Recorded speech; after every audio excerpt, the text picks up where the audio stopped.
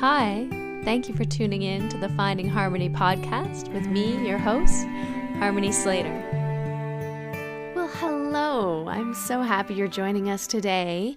We have a beautiful guest, Kyra Weinberger. She and I met up last month in Kansas City. She teaches the Mysore program at Maya Yoga in Kansas City, and I was there teaching a workshop. And so I was fortunate enough to get to stay with her and her wonderful husband, who gets mentioned today, and their two funny, hilarious, crazy dogs. And we had just a wonderful time. And I wanted to introduce her and her story to you on the podcast this week. You know, she has a really difficult story in some ways, and it might be a little bit triggering. We're going to talk about anorexia and bulimia and her past and her history and what brought her to Ashtanga yoga and how she ended up practicing so intensely with many amazing teachers, traveling to India to practice with Sharat Joyce there, and also then coming back and diving into being a full-time Mysore teacher. She has a history of dancing, ballet, musical theater, acting. So there's lots in here for us to explore today, and lots that I think you'll relate to. She has a fun new hobby now. She is the queen of Burlesque of Kansas City, the Burlesque queen of Kansas City, I guess you'd say. It's a national title, and she is the reigning champion. So you can imagine we are going to have a really, really fun conversation with Kyra today. And I hope that you will participate. We have this amazing challenge coming up. It's free. It's an Instagram challenge, and it's for Yoga Gives Back. It's a mudra challenge, and please donate to my doTERRA match funds campaign. So any amount you donate to the doTERRA match funds campaign will be matched by doTERRA, and all of the money goes to Yoga Gives Back. So check out the link in the show notes. There's also a link on my Instagram bio, and I would just love for you to donate. I'm going to send out everyone who donates an invitation to join me for a half-day soul-centered self-care retreat online in June. And so you really have nothing to lose. Make a donation, get invited to my retreat in June, and have your funds doubled by doTERRA. It's amazing. And all the money is going to the She Scholarship to support women, young women in India, to continue with their higher education. And there's really not anything better that we can invest in when it comes to India, which is the education of women in India. For sure, it is an amazing cause. It's a great opportunity to support Yoga Gives Back and to take your yoga practice off your mat and into the world and give back to India, the beautiful country from which gave us the practice and the teachings of yoga. So that's my intro today. I hope it was enjoyable. You'll find us on Instagram in Chicago this weekend. We are actually doing something really fun. We are participating in a urology conference. Isn't that hilarious? So look for some funny photos of us. It's going to be a good time. Yeah. So thanks for listening. Let's jump on over to Kyra now. The following program contains coarse language and content that some listeners may find offensive. Listener discretion is advised. Hi, welcome to the Finding Harmony podcast. I'm Harmony, and I am here with Russell Cage. Harmony? Yes. I don't know. We've known each other how long? I don't know, a while. A while? It's 2000, almost 20 years. Yeah, almost. Were you aware that at one point in my childhood, I think I was in the 8th grade, that, I mean, aside from my mom and brother, I was the only Jew in Kansas? I didn't know that. I do You now. didn't know that?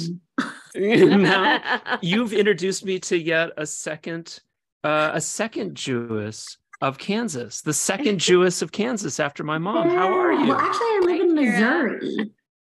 So, Kansas City, Missouri. Well, then Kansas is still yet today devoid of Jews. No, there's so many Jews. No, madam. I've been there. There's the Jewish Center, which holds so many Jews. Oh, that's where they hold them? That's where they put them? They put them in a center. Oh, it's worse than I thought. Not only are they not already. Way to start. Oh my God! Not only are they not, do they not actually live there? They don't even have freedom of movement. The ones that are there. No, but you're not from Missouri. No Jews. No one's from Missouri. Well, we moved around a lot. I was born in New York City in Manhattan, but I grew up in Louisville, Kentucky. So Louisville, Kentucky. Yeah. Yeah, we moved there when I think I just turned 9-ish or almost 9 when we moved there. So I came in right at the end of 3rd grade. Oh, amazing. Yeah. How's it growing up in Kentucky? It's worse than you can imagine. Louisville's a great town, honestly. Louisville is cool. It could have been a lot worse. I think coming from, I was born in New York, and I think I identified that way for so long, even though I barely spent any time there. We lived in Boston, Brookline until I was 6, and then we moved to Columbus, Ohio. So we just kept going more south.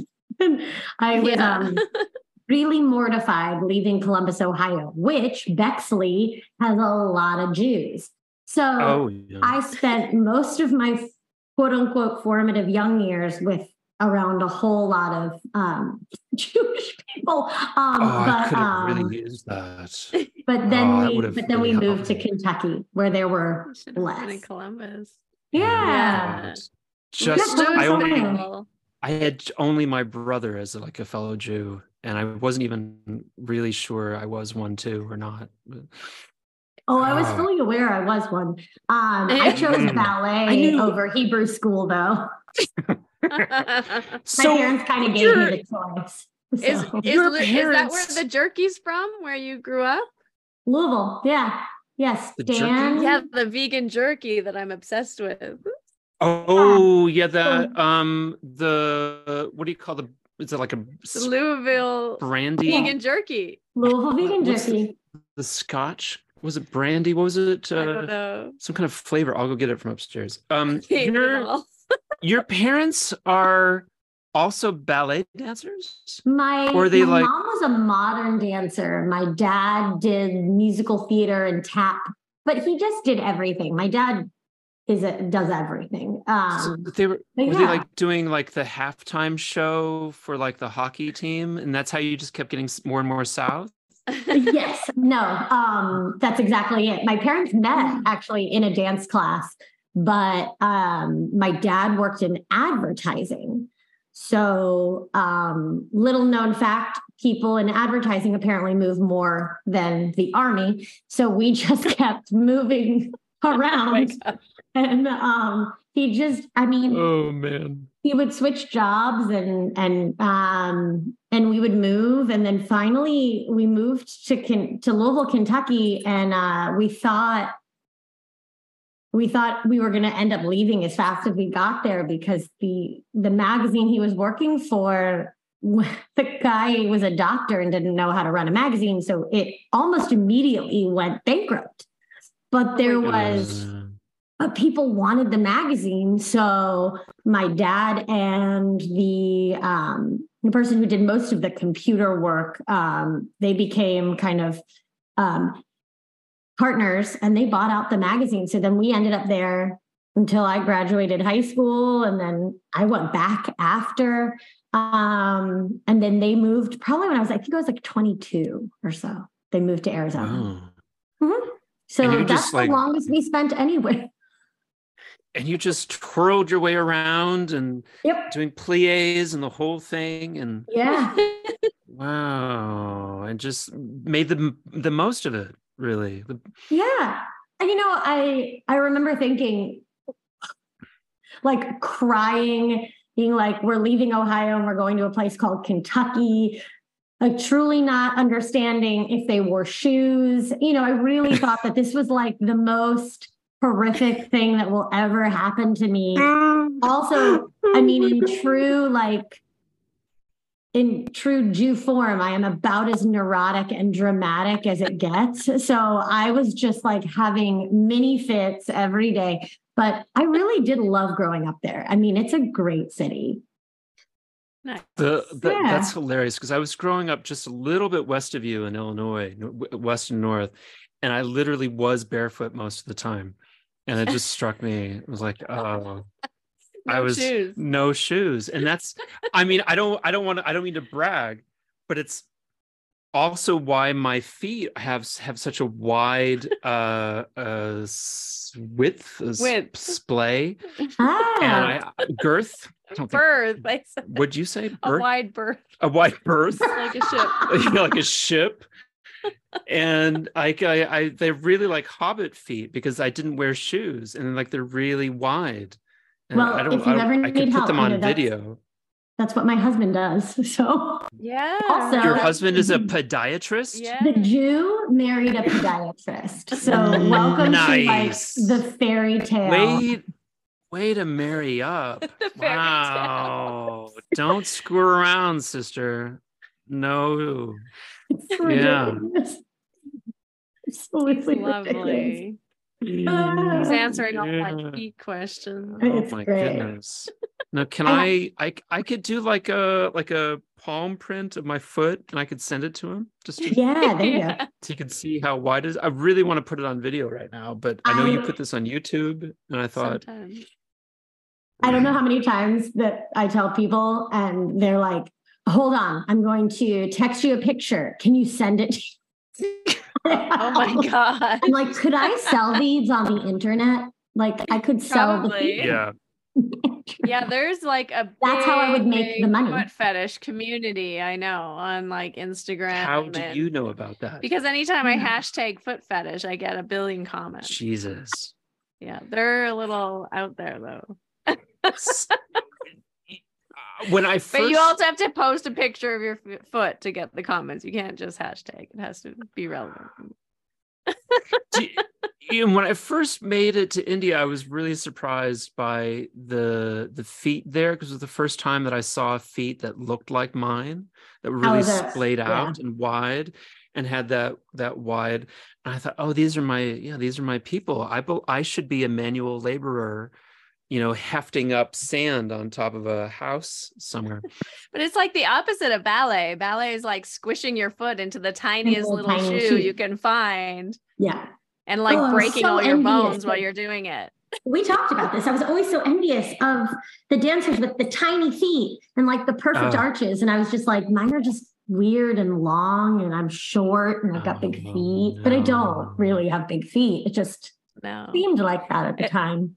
It's the body dysmorphia that comes with the ballet. Yeah, it's people are bringing attention to you in a negative way. Parts of your body, and you're still unhappy with it. Yeah, you're like, how can I be unhappy with every little thing that I? It seems like a hostile work environment. It is a little hostile. Yeah. Yeah. I know. I used to get really upset about like my hands, like I didn't have long enough fingers. I bit my nails, so they were always stubby. So now I look at them and I'm like, oh, I have such pretty hands because I have fingernails. Yeah.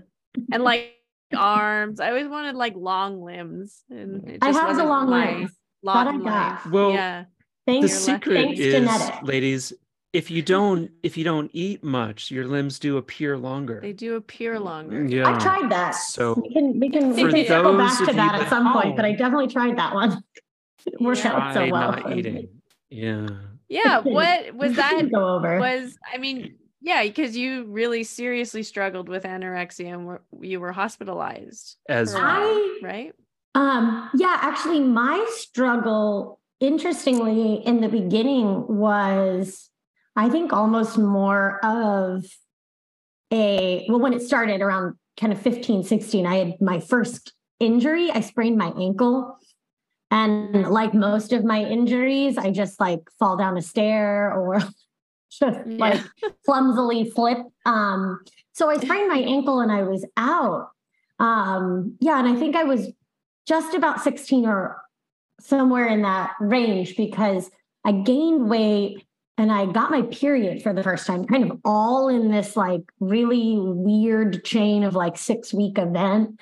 And I almost had this like strange rebellion reaction where I just like kind of binged a little bit more than anything else. And then I found the purging stuff. Maybe I should say trigger warning or something like that for people. We'll do that, yeah. But yeah, the bulimia piece was my first diagnosis, quote unquote. And then over time, I kind of just put them both together. And then about 10 years later, through some major lack of being a functioning human, I went to a residential treatment in Arizona, which was not hospitalization. Because, the one thing that I guess that gets glossed over with bulimia more so than, the anorexia piece. I mean, I remember seeing pictures of myself and I mean, now I can see it. I couldn't see it then that I didn't look okay. But for the most part, it really is it's a maintaining thing. You don't really notice. It's not something that like is incredibly visible to the eye. But yeah. You can hide it. Because you don't necessarily lose weight. That's not really. Weird thing about it. I mean, I don't want to say it kind of has to go with the anorexia though. To lose the weight. So that was diagnosis number 2 was right. At that point, it was called bulimorexia or something like that. Right. Because it became very visible, obviously, and you weren't functioning properly. And then, obsessive, it was like obsessive over exercise. I mean, it was pretty much anything under the sun that I could kind of get my hands on body, to do. I did for a long time. You did it as well, right? Yeah. I used to get up in the middle of the night and do aerobics. Like 3. Yeah. Who knew that later in life I'd get up in the middle of the night and do yoga, but right. Same thing. But maybe hopefully in a little bit more.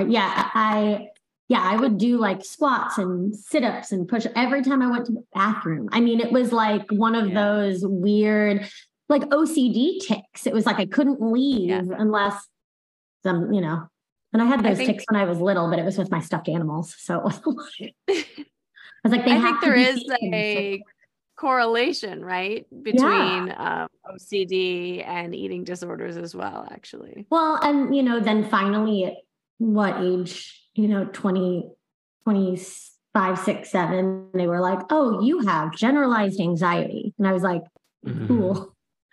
And a lot of the issues that I'd always felt like were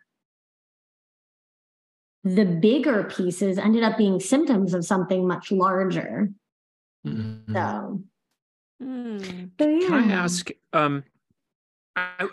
because there's so many similarities there, and I wonder if so much of it is about like your essential condition being about achievement, and is it the achievement that's driving it less so than trauma? Is that wrapped up in fear of death and not achieving enough, or what's the basket of goodies there that's like just driving you guys? Such a really fun basket. I think, when I also, not just ballet, but I actually quite a while ago, I definitely did some major damage to my vocal cords over the years. But before I had, my voice was much more the talent people knew me for. I mean, I was a great dancer. I was amazing, but I was great. But you know, when you're, most of me believed that it's what I wanted. I wanted to be a singer. I wanted to go to school for singing. I wanted to do this master's program. I wanted to do these summer programs. I wanted to do all these things. But I think I wrote in a question that I realized so much later on that I didn't identify as a person. I identified as someone who sang or someone who danced. My identity was, I remember getting really upset in 8th grade because someone got the same score in like a vocal competition as I did.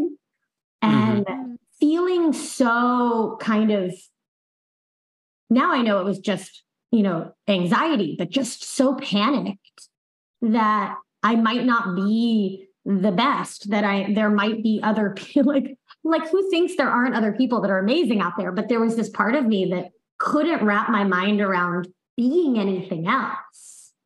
And so I think it's pretty, I guess it's pretty standard. You know, we all sabotage ourselves in some way sometimes, maybe not everybody, but I definitely did a lot. And I think it was kind of this, I don't know if I was punishing myself. I don't know if I couldn't handle stress or if it was, my answer back then was control. I would always say something I had control of, which was absolutely the opposite because I had zero control. None. I couldn't control it. I didn't want to wake up in the morning and start my day by not leaving the house and either not eating or running for 5 miles, which I still haven't figured out because I can't even run a mile now. But like, you know, how I would do, you know, how I did this, I still, to this day, I have a lot of questions. I wish I could ask myself how I did all of it, but I also probably don't want to know either. Yeah. I feel like a lot of what goes along with this piece that we're talking about, this, you know, drive, this anxiety, this perfectionism is a lot of like that negative self-talk and inner critic voice. And I feel like that is so powerful when you're in that disorder, that inner critic, that it drives you. It's like literally being a slave and having like a really cruel master who's just like driving you, and it's driving you through hate and meanness. And I think that there's a little bit of a dissociation that happens between yourself and your body, and that your body just becomes like an instrument, a tool, and like you can do anything to it because it's not you. And then there's also sort of a dissociation between like yourself as a human being even. It's very interesting. And I think that drive, that like it can push you to do crazy things because you are not your body. Other crazy yeah, it's like a different thing. But I think that is actually kind of the scary thing about the yoga in some ways, is because it can, I think, trigger that same feeling of being dissociated from your body, and your body being a tool and not a part of you. And you know, it can also trigger that self-criticism as well, and that comparison and that perfectionism, and all of those patterns lead to these other negative types of disorders, you know, in certain ways. Yeah, as I stutter over my words, it's doing this practice, getting up in the morning or in the afternoon, or because I'm not exactly, you know, probably the quote unquote best Ashtangi, but when I used to get really frustrated, and I haven't felt that in so long. And maybe it's growth. Maybe it's realizing that doesn't really matter anyway. If I can lift up from Karandavasana anymore, because some days I can and some days I can't. And I think that's just fine. But that's amazing that you can at any point. It's amazing. But it's also growth, right? Which is beautiful. Yeah. And I do,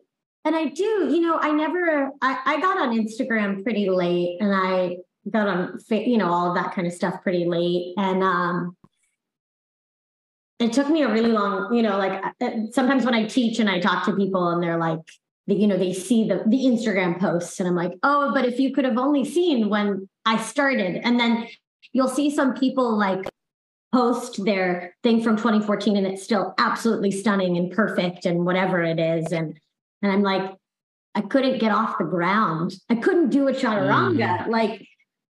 But I could always put my legs behind my head. So I can't lie to you about that. Mm-hmm.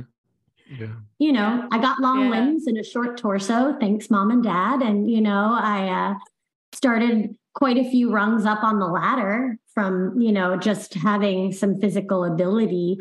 But I didn't have the mental or emotional capacity that a lot of people have or had when they came in the room. Maybe they came in for something different, or they came in the exact reason that we all come in. But I just kind of still was a bit of a shell when I came in to this practice. Right.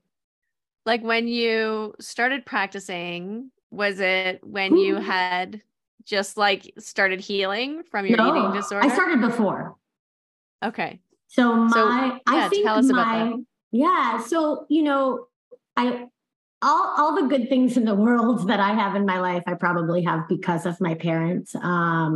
So the eating disorder background is not a trauma.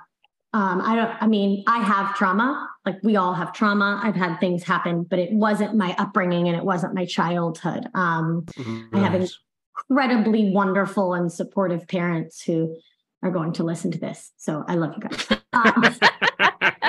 But that's not why I'm saying it. So, I couldn't function. I wasn't functioning, and I left the University of North Texas while I was getting my vocal performance degree because I couldn't function. I couldn't leave my room. I couldn't do things that you have to do to get through your day. And so I came home thinking, I was the one that wanted to leave. I also had decided at some point in time that I was done singing because I wanted to be normal. And I don't know what that is. Still haven't figured it out. But at 20 or 19 years, I think I was like 20 years old, I decided I wanted to be whatever normal was.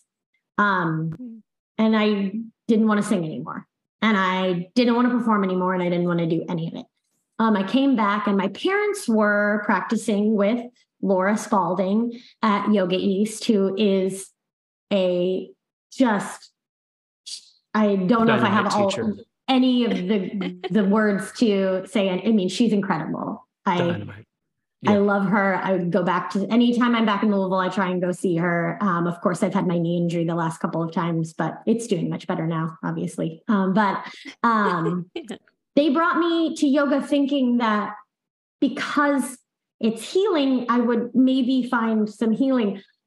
I loved it. I mean, I did an intro where we learned, the invocation and what the breath and the drishti and the bandha were and sun salutations and standing. And then, I'm making it through full primary in my own probably very, like falling over way, but I could do the binds and I could do the like behind the head things and like Supta Krimasana, again, long limbs and open hips. I never really had an issue with that kind of stuff.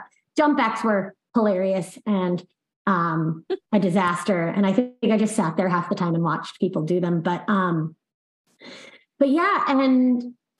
But at that point in my life,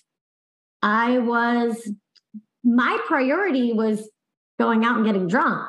It was not going to yoga, right? At 6 a.m. That's a full-time job. So, oh, yes. And I was working in restaurants on top of that. So I was up late. So sometimes I would go to the 4 p.m. Mysore that they had the afternoon Mysore.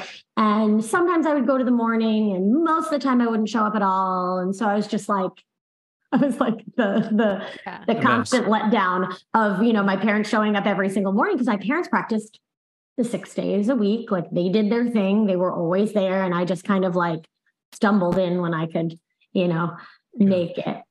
And you were in your early 20s at this point? Yeah, I'm about 21, 22. I think you're a little bit older.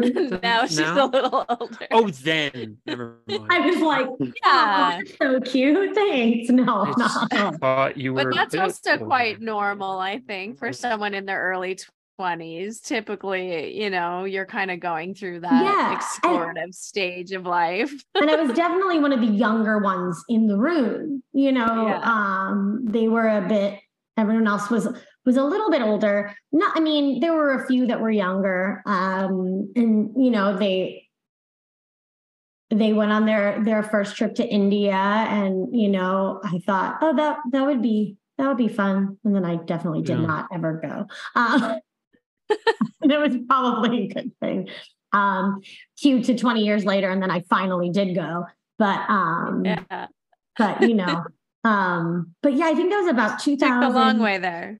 2002-3, where it was when I first 2001. I don't know. I can't remember when my first class was, but I was in and out at Yoga East until I went to treatment, and that was 25. I went at 25. Mm-hmm. Yeah. What triggered going to treatment? Like, why? Well, my parents who said moved. To you, you've got to take care of this?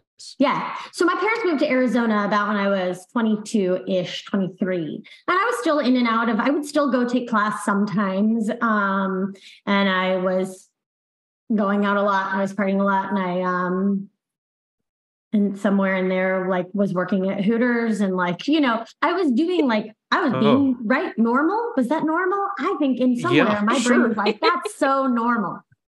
Right. Oh God. And then especially in Kentucky. Yeah. It was good. Funny. I said y'all a lot. But I went to visit my parents, and I guess, I don't know if I looked like shit. I don't know if I looked like I just looked unhappy. Something, I don't know. And my parents just point blank said, there is a treatment center here. Do you want to go? And I said, whoa, but to say to your kids something like, there's like, they knew I wasn't okay. And I hadn't stealing money from us. We found needles. We need to put you in a treatment center. That's a big, just out there. We're going to say this. Yeah, I came to visit, and, but I was still it's like the functioning alcoholic. At that point in my life, I was going to work. I was making money. I was probably spending it on booze, but I was doing the things and the stuff and the rent and all the thing. I was doing the stuff. I actually had a really good job at the time. I was working at a restaurant in Louisville that is still around and I love very much, and is connected to a hotel.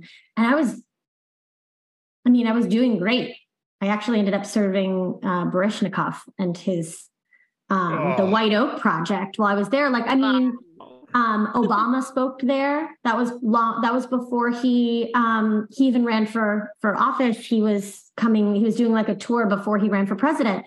So he spoke there. It was a really wonderful place to work. So I was doing, quote unquote, to the naked eye fine, or as good as it gets. But no, I went to visit. I think maybe it was Thanksgiving. I can't really remember at what point that was. But they asked if I wanted to go. They said, is this something you would want to do? And I said, yes. And then I took all their money for treatment. For treatment. They spent all their money for me to go to treatment. Yeah, they spent all their money. Yeah. Wow. That they offered, and then you knew instinctively that you should say yes. And so the treatment was for alcohol specific. No, it wasn't for my treatment was for bulimia. Mm-hmm. Oh, sorry. I was saying like I was like a functioning alcoholic. I had a functioning eating disorder. Oh, Drinking I see. Wise, look, I mean, I'm not going to say that binge drinking should be normalized, but I was certainly just at that point doing what everyone else and all of my friends were doing. Yeah. I just was drinking at the end of shifts, getting pretty drunk, waking up in the morning, doing it all over again, sometimes going to class, but most likely not, Yeah. It's pretty hard to go to class. Yeah. And I was actually, I think I sang with the opera company a couple of shows. I mean, and I don't want anyone to know that, but I don't know if I was sober in some of those, and I say that because I was unhappy. I was just so unhappy. Yeah. Do you think they noticed in Phoenix that maybe they noticed that you were like running to the bathroom after dinners, and like, do you think they noticed that? I would think so. Yeah. And I was in Tucson. They're in Tucson. But yeah, I mean, I would, you think you're really sneaky. Yeah. You think you know the tricks, you're quiet when you do it, you wait longer, you make sure. Oh God, I don't want to really like go too deep into it, but like, there's a lot of things that you do. You think you're being really sneaky, but it's like I have a lot of friends that had, that had issues with drugs, and, they think they're hiding it too. And you're like, but I see you. And so my parents could see me. They could see I wasn't okay. They could see, the wheels were spinning very slowly. Yeah. That's an interesting question. I never really asked them exactly what prompted them to ask me then instead of like earlier or later. And I'm, that's an answer I don't know. But I do know it was the best decision I ever made. And it wasn't easy. I was there for either 45 or 60 days. I can't remember. Or 40 days, or I was there a while. Not as long as some, but again, it's not a cheap thing to do. Actually, some of the hospitalizations are actually more expensive because of the what they have to go through in the hospitals. But because of that, I moved back to Louisville and then kind of floundered there for a while. And so that's when I moved out to Arizona, and I was working with Lisa. Yeah, Lisa Shrimp. Lisa. Yeah. Great friend of the show, Lisa Shrimp. And so she's the best. you left treatment, you went back to Louisville and tried to like kind of pick it up again. And then you're like, this is not working. It's funny. It's that like definition of crazy. If you just get you keep trying. Back and I was like, I'm not going to work in a restaurant. And then I started working in a restaurant. Started dating dating a guy that was very similar to most of the guys that I have dated. Not a bad guy at all, but just definitely an enabler. So I could just kind of see it all coming back. So like, it was. You look really thin and good in that dress, like that kind of enabling. No, like he would get super effed up, and like he would just be dead asleep. And it just left me in spaces that were really easy to have a slip or a relapse or to purge. So, and he didn't really say too much about it. If I did, the accountability was, I think, for anyone who's incredibly important coming out of something like that. If you don't say it happened, then you don't have to admit it did. Right. Yeah. So, I didn't stay for too long. I was moving not too long after that. I think I was there for maybe a year, and then I moved to Arizona. And then what were you doing when you moved to Arizona besides picking up Ashtanga yoga again with Lisa? Well, I got out of treatment and went back to Yoga East and started taking classes a bit more and realizing there was something there that, it's like the nice guy that you're like, I don't want to date you. You're my friend. This is fine. And then they're just still there. And then there's a reason they're still there. I don't know. But there was something that just made sense to me. And working with Lisa, she was really hard on me, just like Laura was. And I think that's, I need that. I've got that. And she's also a dancer. And so there's a kind of like, she understands you at a fundamental level as well. Yeah, she was hard on me, but in a very understanding way. She definitely the best mentor I could have asked for. I love her very much. She is in Phoenix now, though. So she left Tucson not long after I left because her parents were in Phoenix. Yeah. So she's there now, and she's just awesome. So and then how on earth did you get to Kansas City? So I was. Can I just ask? Funny enough, I'm wearing this Tommy Choice t-shirt. Yeah, the Tommy Choice. This was Lisa's shirt. Cool. Yeah. But what brought me to Kansas City? So Andy and I met in like 2000, right around 2011, right before. The podiatrist. Yeah. Yes, he was in residency at the VA. We met at a party randomly, and we went on a date. Is he a veteran? No, he was just a resident. That was his residency. Oh, okay. You're placed for residency in certain places, and he was placed at the Tucson VA hospital. So good for Lucky me. you. Yeah. Lucky me. He got to see all the types of trauma wounds. We met, and he was he was finishing his first year, or I'm not sure, because he was there for 3 years and I was there for 4. So yeah, he was in his first year. He picked up the private practice job in Overland Park, Kansas. We just really like Kansas City, Missouri. The area we're in is called Brookside. We really enjoy it. And so when we first moved here, we were in Overland Park. But yeah, he got a job here. So he moved in July, and I stayed in Arizona until February. One of Lisa's jobs when I first moved to Arizona was teaching yoga at a charter high school. And when I was menteeing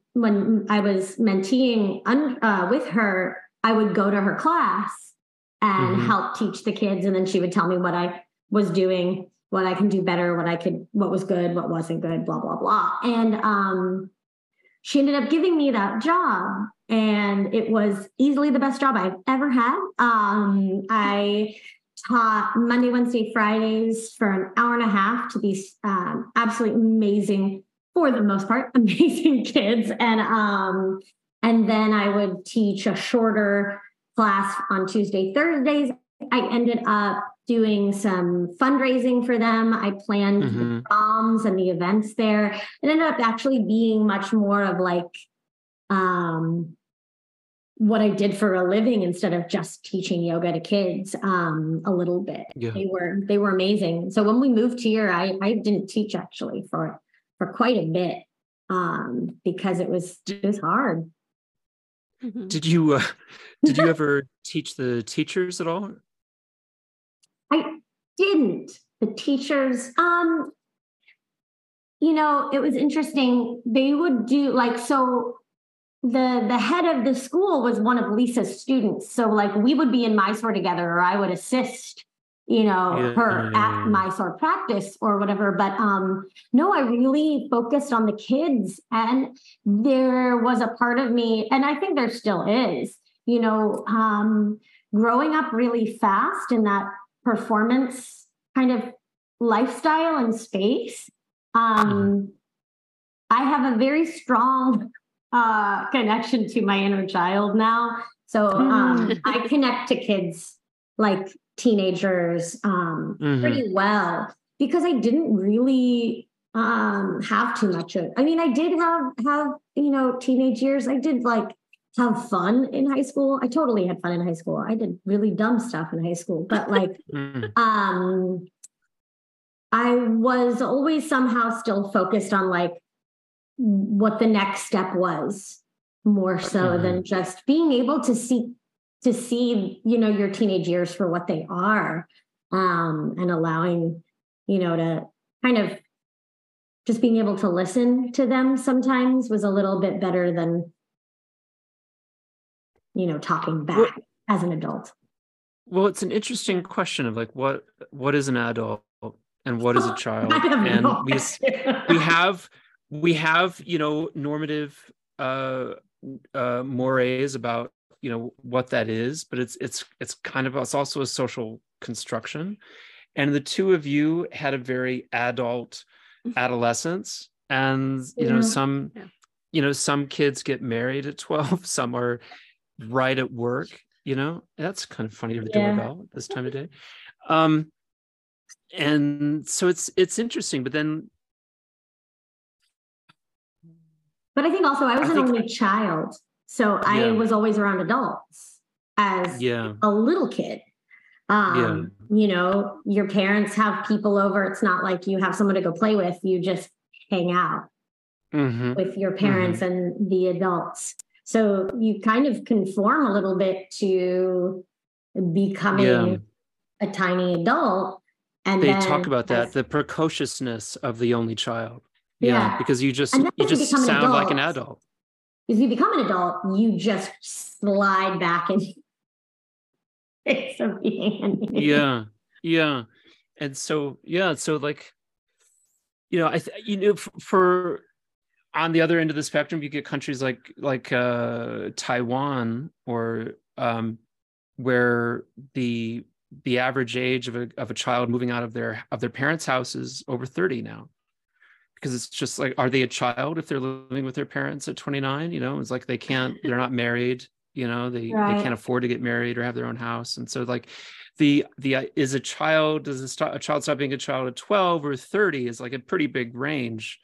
And I think I was out of the house every summer starting at 11. So I would do summer programs every summer for 6 to 8 weeks. And then I moved out to go to college at, I don't know if I had turned 8. No, I think I had just turned 18, because I did the summer opera with University of North Texas as an incoming freshman instead of coming in as just a normal freshman. I came in as an incoming freshman and was one of the opera leads for their summer. And so I kind of started college in a really weird way because I was placed in what University of North Texas has better sports now. But when I was there, the sports weren't so great. And they had built this like new style dorm called Mozart Hall. And it was this beautiful, they were suites. They had, it was one big room. There were 2 beds, and then it had their own you had your own bathroom. You had your own little kitchen kind of thing. And they put me in there over the summer, and then they just kept me there. So I started college in my roommate was a junior who had no desire to have me there, but she was really nice. And then she moved out halfway, and I ended up in a room alone as a freshman. So I was on my own a lot, did not help the eating disorder at all, being by myself so often and alone. And I was also technically still in a relationship with the guy I was with in high school. That was a whole yeah. So I'm just like, I could see it. I could see like just being a little manic and not eating and getting everything done and doing everything you're supposed to be doing. And then maybe also not and then not being very happy at the same time. I remember being upset a lot. And I remember him saying to me, it's really hard to miss you when you're always upset. And I was like, oh no. God. And then God. Yeah. shifted the tables, and then I did some things that weren't so nice. So, we all do, things at 18 that we're not proud of. But yeah, but that's my experience with women, is they're quite painful ultimately. College was interesting because it just, like everyone knew people. I was the only freshman. There were like two other freshmen in this, one class. And like, I just kind of was constantly one of the only ones. So I was kind of back to being the young one in a group of older friends. Right. And I was kind of used to that, but it didn't last. Yeah. Huh. It's just, it's interesting. I was thinking about, what do you, it's kind of like a question of samskara and karma, and dharma. What is the 30-year-old who's lived with their parents the entire life in Taiwan? What do they miss by not having the opportunities that you and Harmony did, by having so much independence and so much isolation from an early age of 12, and like going out and like making all these mistakes, and like, and what do you miss by not having like maybe more of a cocoon in which to blossom inside of before being thrust out into the world? And it's, it really comes like, what can we really afford to regret when we have these experiences that form us now? I don't, though. That's the thing. I say a lot. There are things maybe I wish I had maybe done a little differently, but all roads lead to here. I'm here, and I like where I am. I still have great parents, and two insane puppies, and that I love very much. And I love my husband, and I love this practice. I would have left it a long time ago if I didn't. And I feel like over the last, honestly, the pandemic really shifted some things for me, because it allowed me to find the pieces that I was missing with teachers that I would have never been able to practice with. I found Tara Mitra has become, more of my teacher than anyone that's ever taught asana to me, because I work with her on chanting, and it's one of my, I don't want to say I love it more than anything else, but I get to use my voice again. And it's really nice we talked about this the other day, to rebuild those samskaras, those habits of picking, like because I have a musical ear, I can hear what I'm doing, and I have a tendency to only hear what I'm doing wrong. And so I start to get apart. And of course I want to hear what I'm doing wrong. I don't want to just go, oh, it's great, and then I'm botching words that mean something else. But yeah, there's been a lot of healing with finding how to use my voice in a constructive way instead of a performance way. Performance doesn't make me the best human. Certain types of, I am still performing in some ways now. And I love it so much because it's a very healthy space, which some people probably would not find the healthiest space, since I'm not wearing a lot of clothes. But I love, I decided a long time ago to really look at reworking the habits that I have. Because again, I don't want to have regrets, and I'm not trying to change my life, but I am trying to do the things I love in healthier ways. Because I do like to perform. I love to be on stage. It's not just like a rush or a thrill. It's a lifeline for me. It feeds your soul, I think. Yeah, but doing it in a way that isn't a constant, that I can look at pictures and not pick myself apart.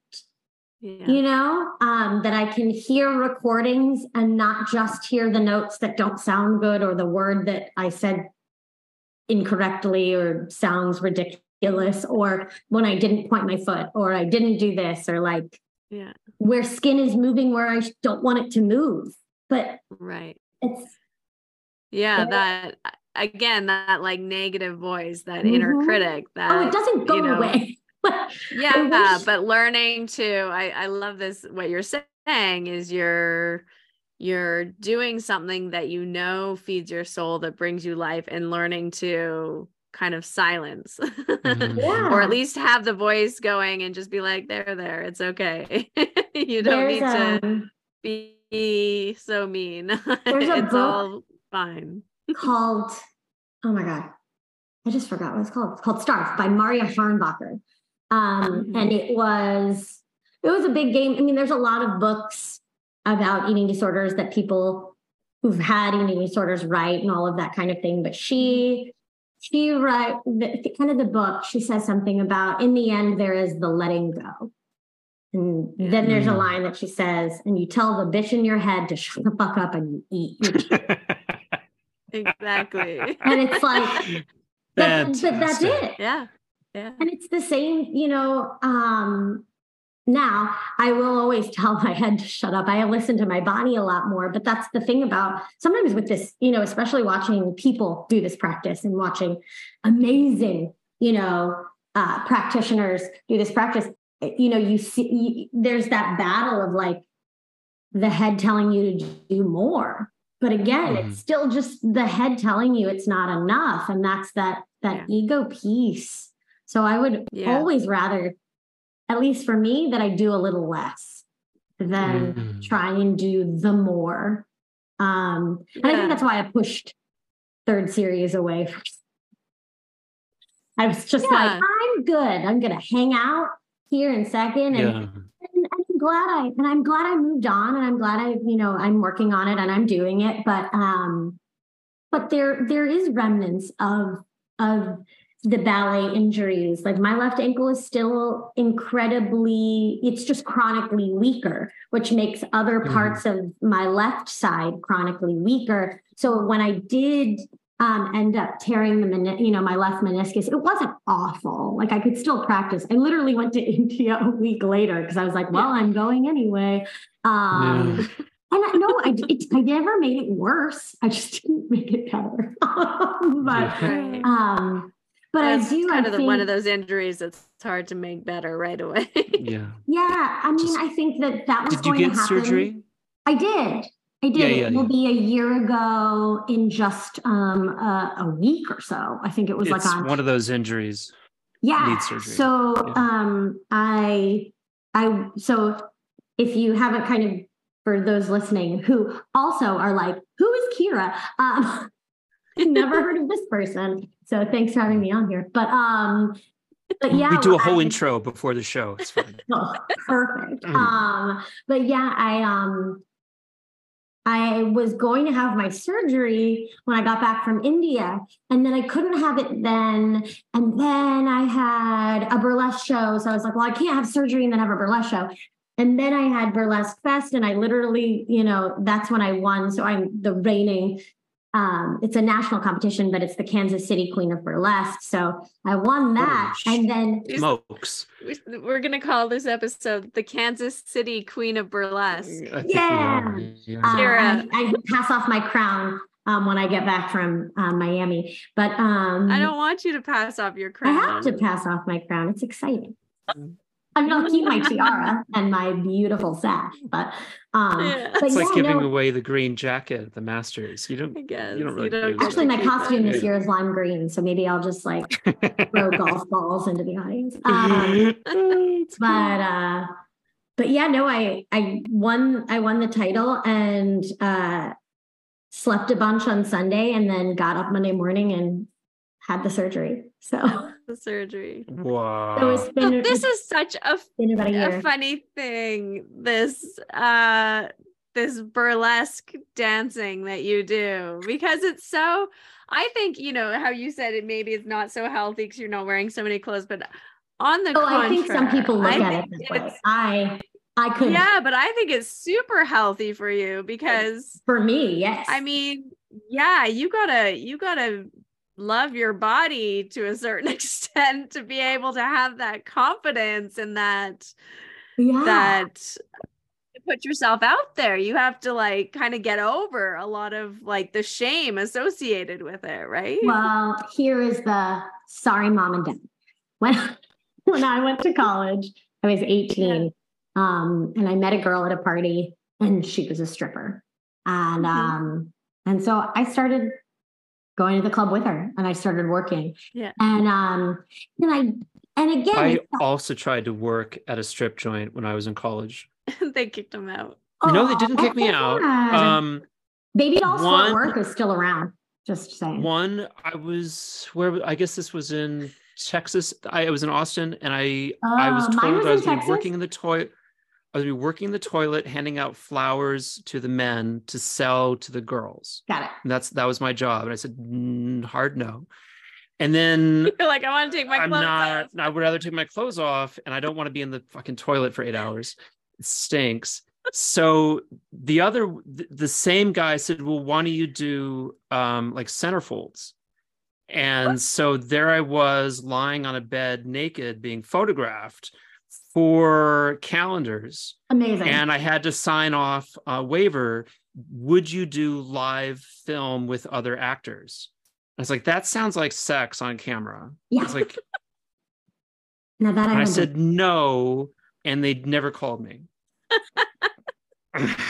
I'm still regret that decision. You could have been Dirk Diggler. If I had said yes, I could have maybe paid off my student loans a little bit faster. There you go. Well, and it's the funny thing. Everyone's like, "Oh, you did this to pay for college." No, I had a full scholarship. I literally had to go to the school. But again, it was like this like quote unquote, I'm controlling. It's a control thing. Like I'm controlling this. But my relationship with my body was awful. I hated, like I didn't like myself. So again, I'm like not liking myself, asking other people. It's like completely, the complete opposite. Yeah. But I definitely like, you look back and you do things in the wrong times for the wrong reasons.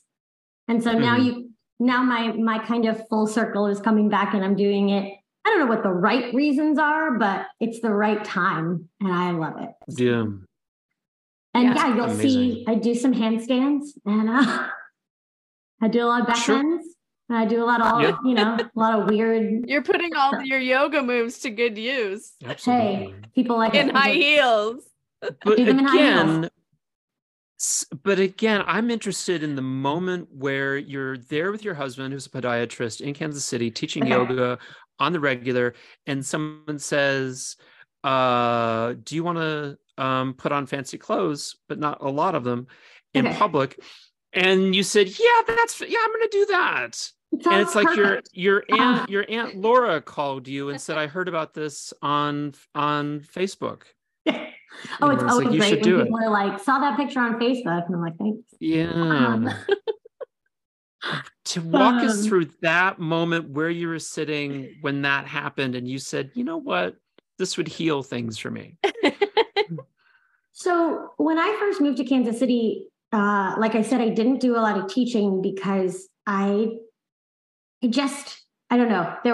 I was kind of in a disconnect between what I was doing and if I was going to do it here. So I found Maya where I teach now and kind of head up the Mysore program. But and I started practicing here, and it was that funny. I told Harmony about it, where she was like, here's the third series sheet. And I was like handed it back, like, nope, I'm still, I did finish second a year ago, and I'm still living in it, terrified of and then like hands it back to me. And I'm like, nope. And I did an audition for this like outdoor theater, amphitheater thing. They were doing Ragtime, and I love that show. And I was cast as Evelyn Nesbitt. And from that performance, I just kept getting booked. And so for about the first 3 years living in Kansas City, from 2014 to about 2017, I was doing theater pretty much full time again. Wow. with teaching, and I still was teaching a bit, but I wasn't teaching full time yet again. Yeah. I was practicing and I was doing all the stuff. I don't know. The timing wasn't right, but there was about 2 years in where I realized there's a reason I stopped doing this. Like, I'm anxious. I'm not exactly the happiest human. Like, Andy wasn't used to it, and it's not an easy thing for a partner if you're not used to someone being gone every night until 10, 11 for rehearsals. Like, I was never around. It just ended up, right. You remember why you stopped doing things. But somewhere in there, like someone I was performing with was like, have you ever done burlesque before? And I was like, I've never actually done burlesque, but here's what I have done, and yeah. And they were like, would you be interested? And I was like, well, I would come to a show. And so my first show, I did what you call kitten. Kittening is literally where you pick up the clothes that they drop on the floor. Oh, cool. I want that right. show. And I had a good time. I had fun. And I've been a part of the Kansas City Burlesque Company ever since. And yeah, I mean, it's always interesting and it's different, but I like performing, and I think there's something to be said about being rooted in reality for so much, to allow yourself that release of space and the release of actual reality for a moment, to be whoever you want to be for about 5 solid minutes, and then you get back,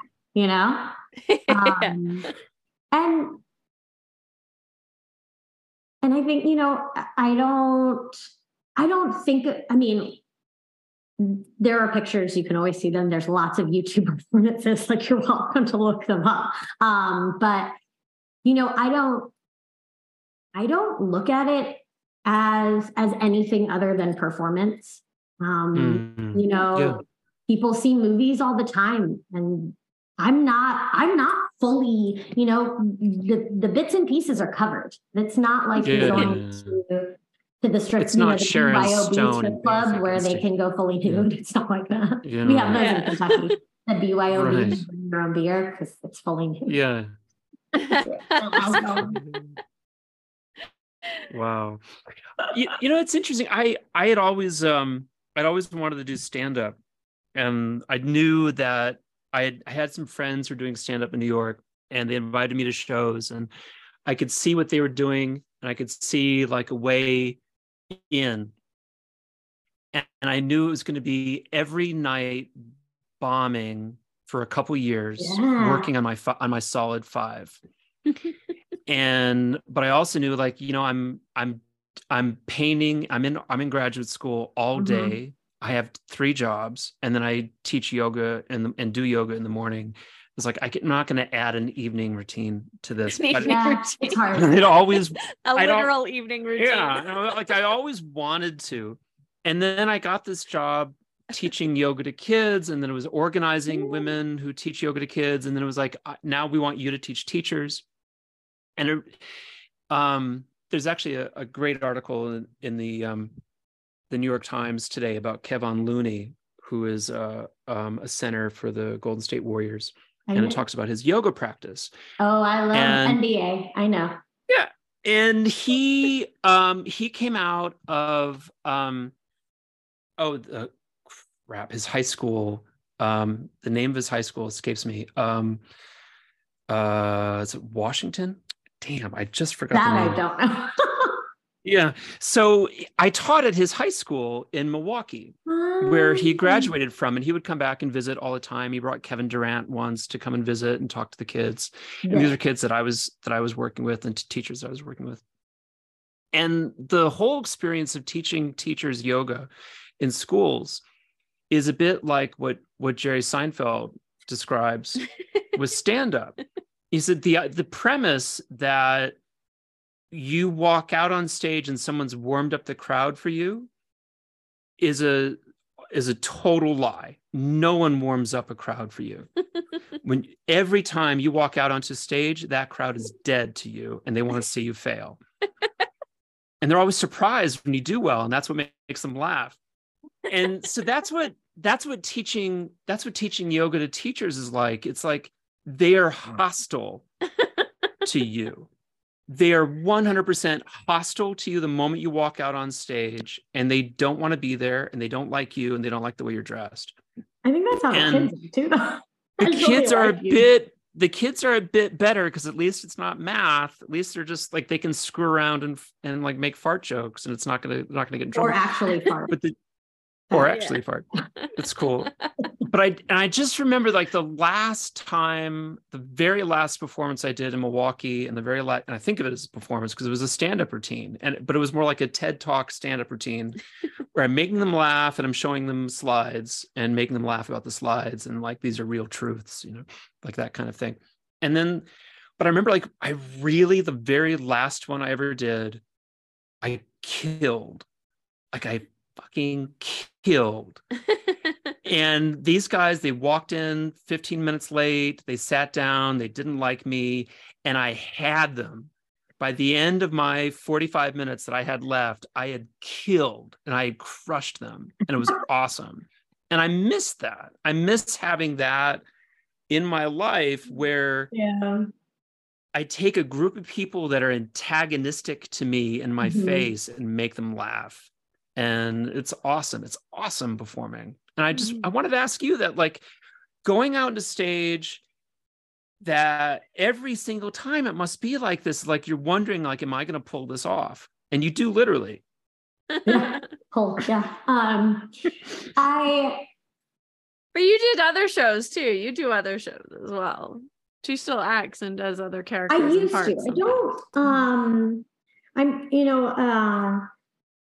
I think that the days of playing other characters, at least for me, are over. But I used to do a lot of kids theater because I'm really small. I'm short and can do a really good cartoon voice, and so I would play kids a lot. So I played Judy Jones for a very long time. For those that don't know who she is just a brat. She's a very quote unquote outspoken 6-year-old. She just says what she wants, and she's a brat about it. But it's fun to play her. So I played her for a long time, and I would notice that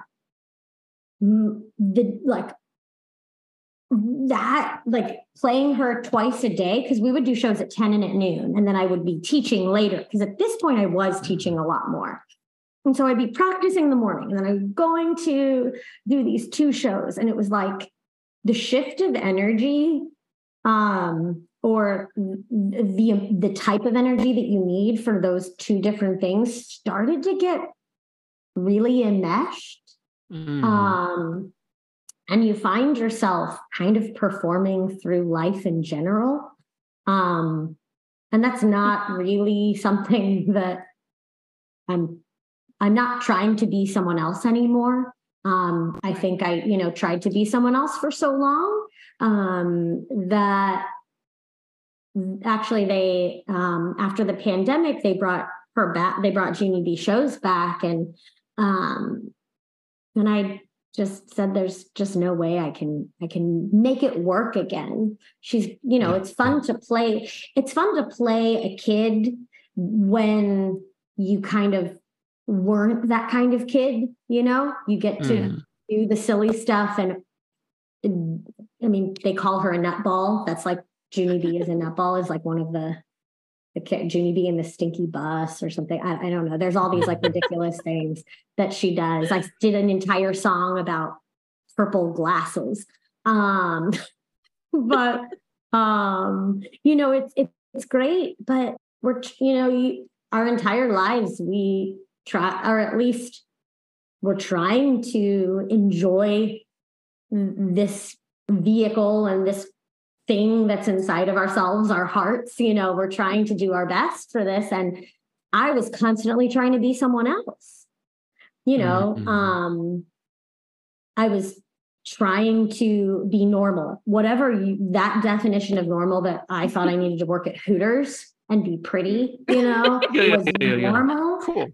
Probably came from somewhere in Kentucky, but you know, you know, trying to be all of these different things instead of just allowing yourself to be who you are is probably the greatest lesson I've learned doing this practice and studying, you know, anytime, you know, we talk about sutras in any class, you know, it's the first one, you know, why are you here now? What is now? And, you know, it's so interesting as to the 8 million times I would start again. You know, it's like you get a chip in sobriety and you come back and then you have to get it again and again. It was like every time I came in for a lead primary, it was like starting over again until finally, you know, you just kind of bite the bullet and realize there's a reason that you keep ending up in the same place and why. And there was a reason that I took myself out of performing for so long, you know, just because you're good at something doesn't mean you have to do it. And it took me a long time to figure that out because it was an easy out for me, but it wasn't the best. It wasn't the healthiest. David Swenson has probably, I mean, his anecdotes are always my favorite, but he has the one about, you know, when you're driving the car and you hear something going wrong in the car and you don't want to deal with it, you just turn the music up a little bit. And then it's like bumping along and then you turn the music up and then you're screaming over the music, you know. He talks about that in the term of an injury. I talk about that in the term of my life. Like I just kept turning up the music, pretending nothing was wrong in all of these different situations and spaces, and finding out that really, you know, the foundation, the base level was there was always happiness. I just didn't want to look at it. I wanted to do all the other things, you know, it's like the finding the happiness thing. Yeah. There isn't such a thing about finding it. It's just realizing you're already there. Well, yes, I love burlesque. Fantastic. You love burlesque. That is well said and a hell of a way to finish the show. I wonder, how can people get a hold of you and do yoga with you? I see that Kyra, you have a Gmail account, but I don't know if you want to give that out. And how can people watch your burlesque? How can they study yoga with you? How could they work with you, or even just they have to go to Kansas City? How do people get to Kansas City? I mean, you can. Everything's up to date in Kansas City. That's a line from Oklahoma. But I'm going to Kansas City. Kansas City, here I come.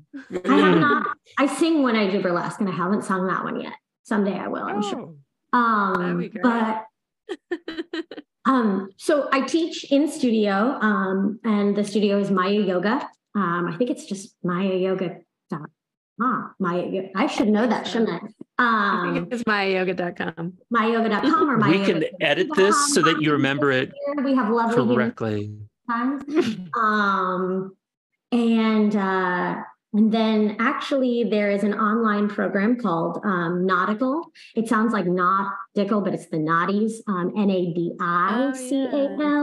Ashtanga. And it's myself and Paige Morenci Notario. She is a fantastic practitioner and student, she does assist the Mysore classes in Miami. So she's in Miami. So it's the two of us that kind of lead those. It's online, Mysore. So if you just want to hear me like chirp at you to move your right hip and lift your arm and move to the left, or I can't see you, or I laugh loudly at your animals if you have them, that's really entertaining. So there's that. My Instagram handle, if you ever just want to get a hold of me via Instagram, is just Kyra Lynn, KYRALYN. But as for burlesque, you go to kcburlesque.com. And that's where you'll find a bunch of shows. My burlesque name is Petite Syrah, like the wine.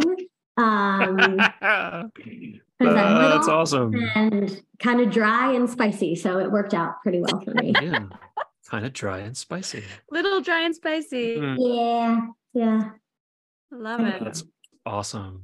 Well, I think you're amazing. And I'm just so grateful you came on and shared your journey and your story with us. I think it's really relatable to...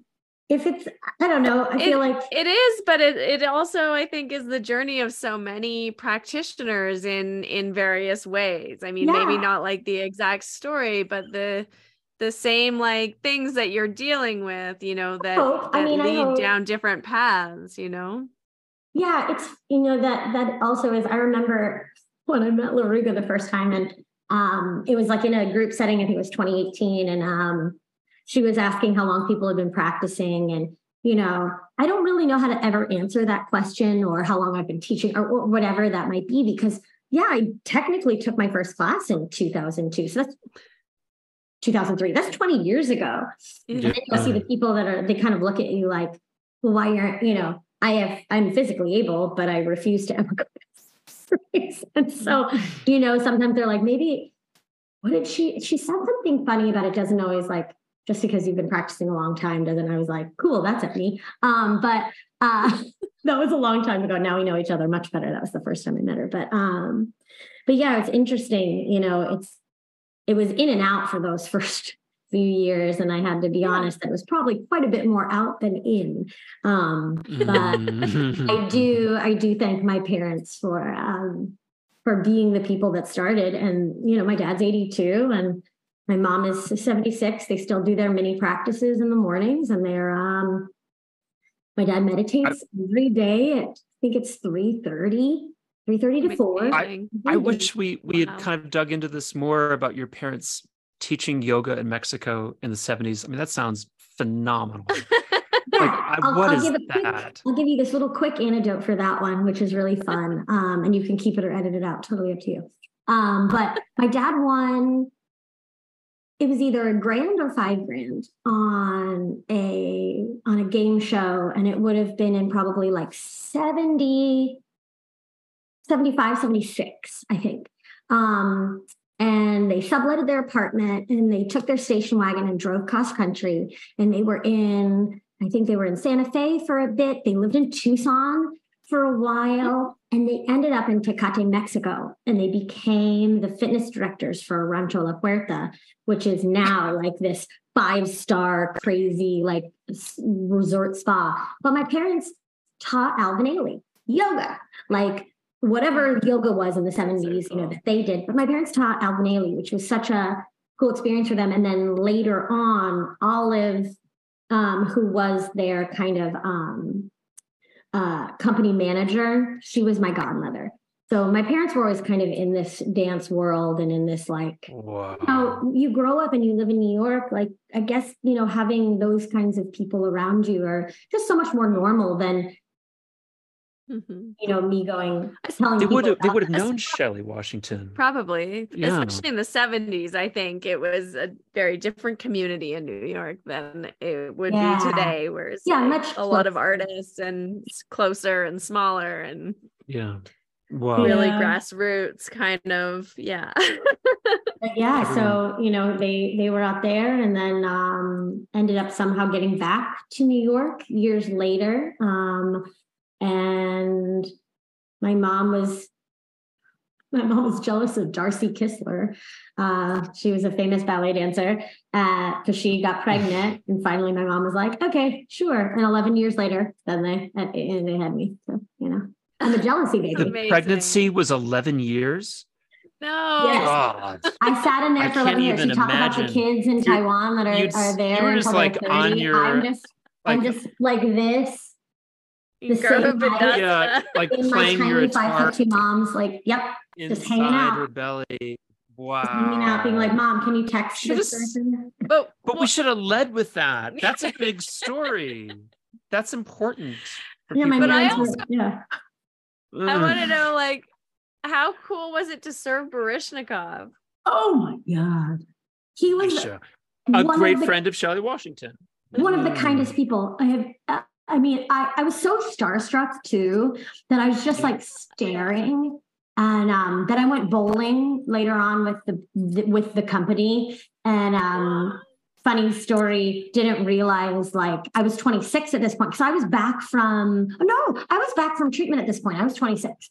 And they had like pulled me back into work, and I was like, okay, I'll come back for this. Like I'll work for White Oak Project. And ended up going bowling with the company and realizing that I had been serving and flirting with a kid that was 19 and I was 26. And I was like, cool, served a minor, and I've been there. Bad. Okay.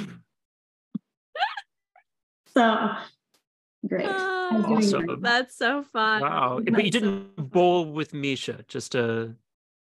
No, I just got to give him drinks and talk a lot and tell him how amazing he was. And he just like kind of smiled. But he really was the most just kind person. Like just so nice. That's amazing. And, you know, the Derby's in Louisville. So, you know, you wait on a lot during, you know, Derby time, you wait on a lot of celebrities or whatever it is. And, you know, I didn't really talk to any of them too much, but he was so nice. That's awesome. So cool. Yeah. The Derby's where they wear the hats, right? Yeah. The Derby's where you wear the hats.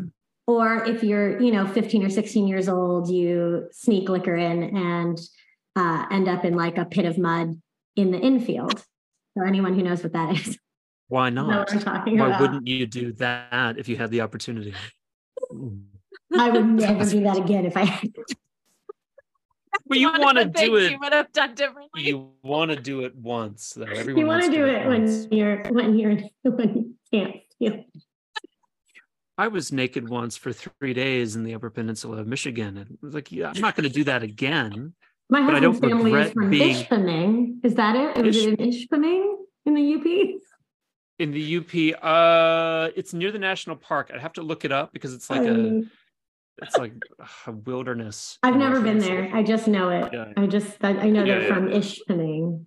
Ishpeming. I'll look it up. We were in Indian River. He may know. My grandfather was in Indian River, so he may know Indian River. But we were at a national park in a rainbow festival, which is a what do you call that when a flash mob? So it was a flash mob of 30,000 naked kids, and there's really at that point when 30,000 naked people show up anywhere, there's nothing you can do. If you're the local authorities, there's like 12 of you in the sheriff department, and like that's it. What are you going to do? You just kind of like, well, this is what we're dealing with now. That's a lot. I'm not going to call the National Guard. By myself. Think the authorities. Actually, I was in Vegas doing I did a show in Vegas, and Vegas was trying to change their like license on what you can show, and it's Vegas. We were like, are we really going to argue with? Right. Yeah. Vegas police right now? Everything was fine. We're talking about millimeters now. No, it was like you can't show. It's like you can't show more than like I don't remember what it was. It was something really ridiculous. The Orioles are off limits. Yes, you can't show those. But I don't show those. Those are covered. Those are covered. Yeah. That's cool. Orioles are covered. It's a little off color. Keep the pink parts covered. Yeah. It's off color. I'm sorry, I'm cracking myself up. Okay. This has been awesome. Kyra, I cannot. You just got to meet her in Kansas we together. I was not invited. Well, maybe next time I'll get to go to Kansas. Everyone's invited. I mean, you stayed at my house and hang out with my husband and my dog. I learned how to play football in Kansas. Right. It was great. Loved it. I was a linebacker. Yes, the draft is here this weekend. I will be leaving on Thursday. Thursday night. It's First here. round Thursday night, second round Friday night. Everyone at home.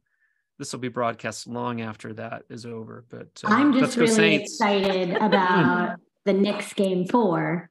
Or sorry, we're game 5 on Wednesday.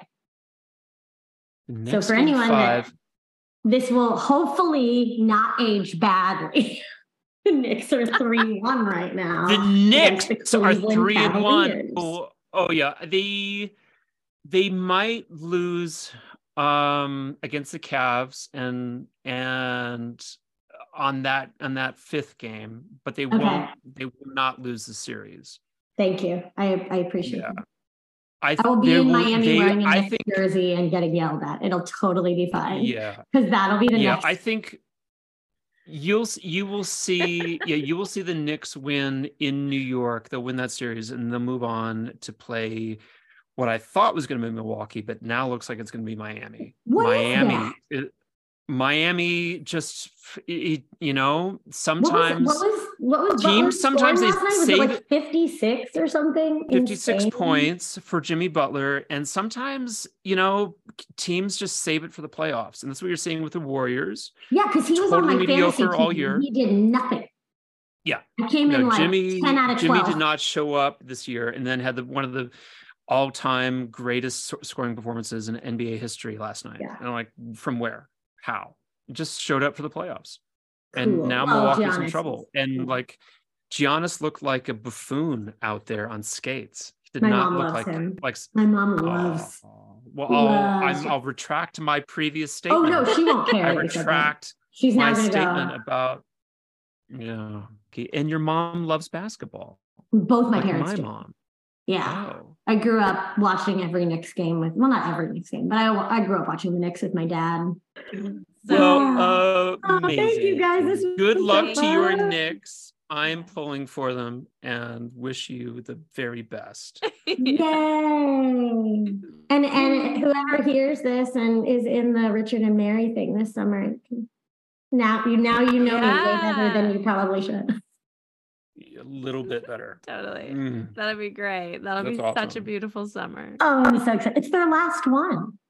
I know. Oh, we should go. Just come down and say hi. I'll be there. I'll be house sitting a cat because I can't afford to live in Boulder.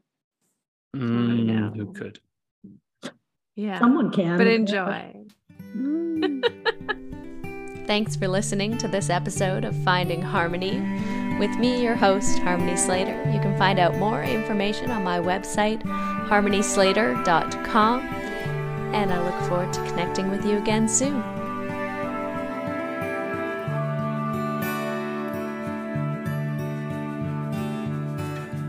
Standing in eternity's shadow, watching the breaking waves, there's a heart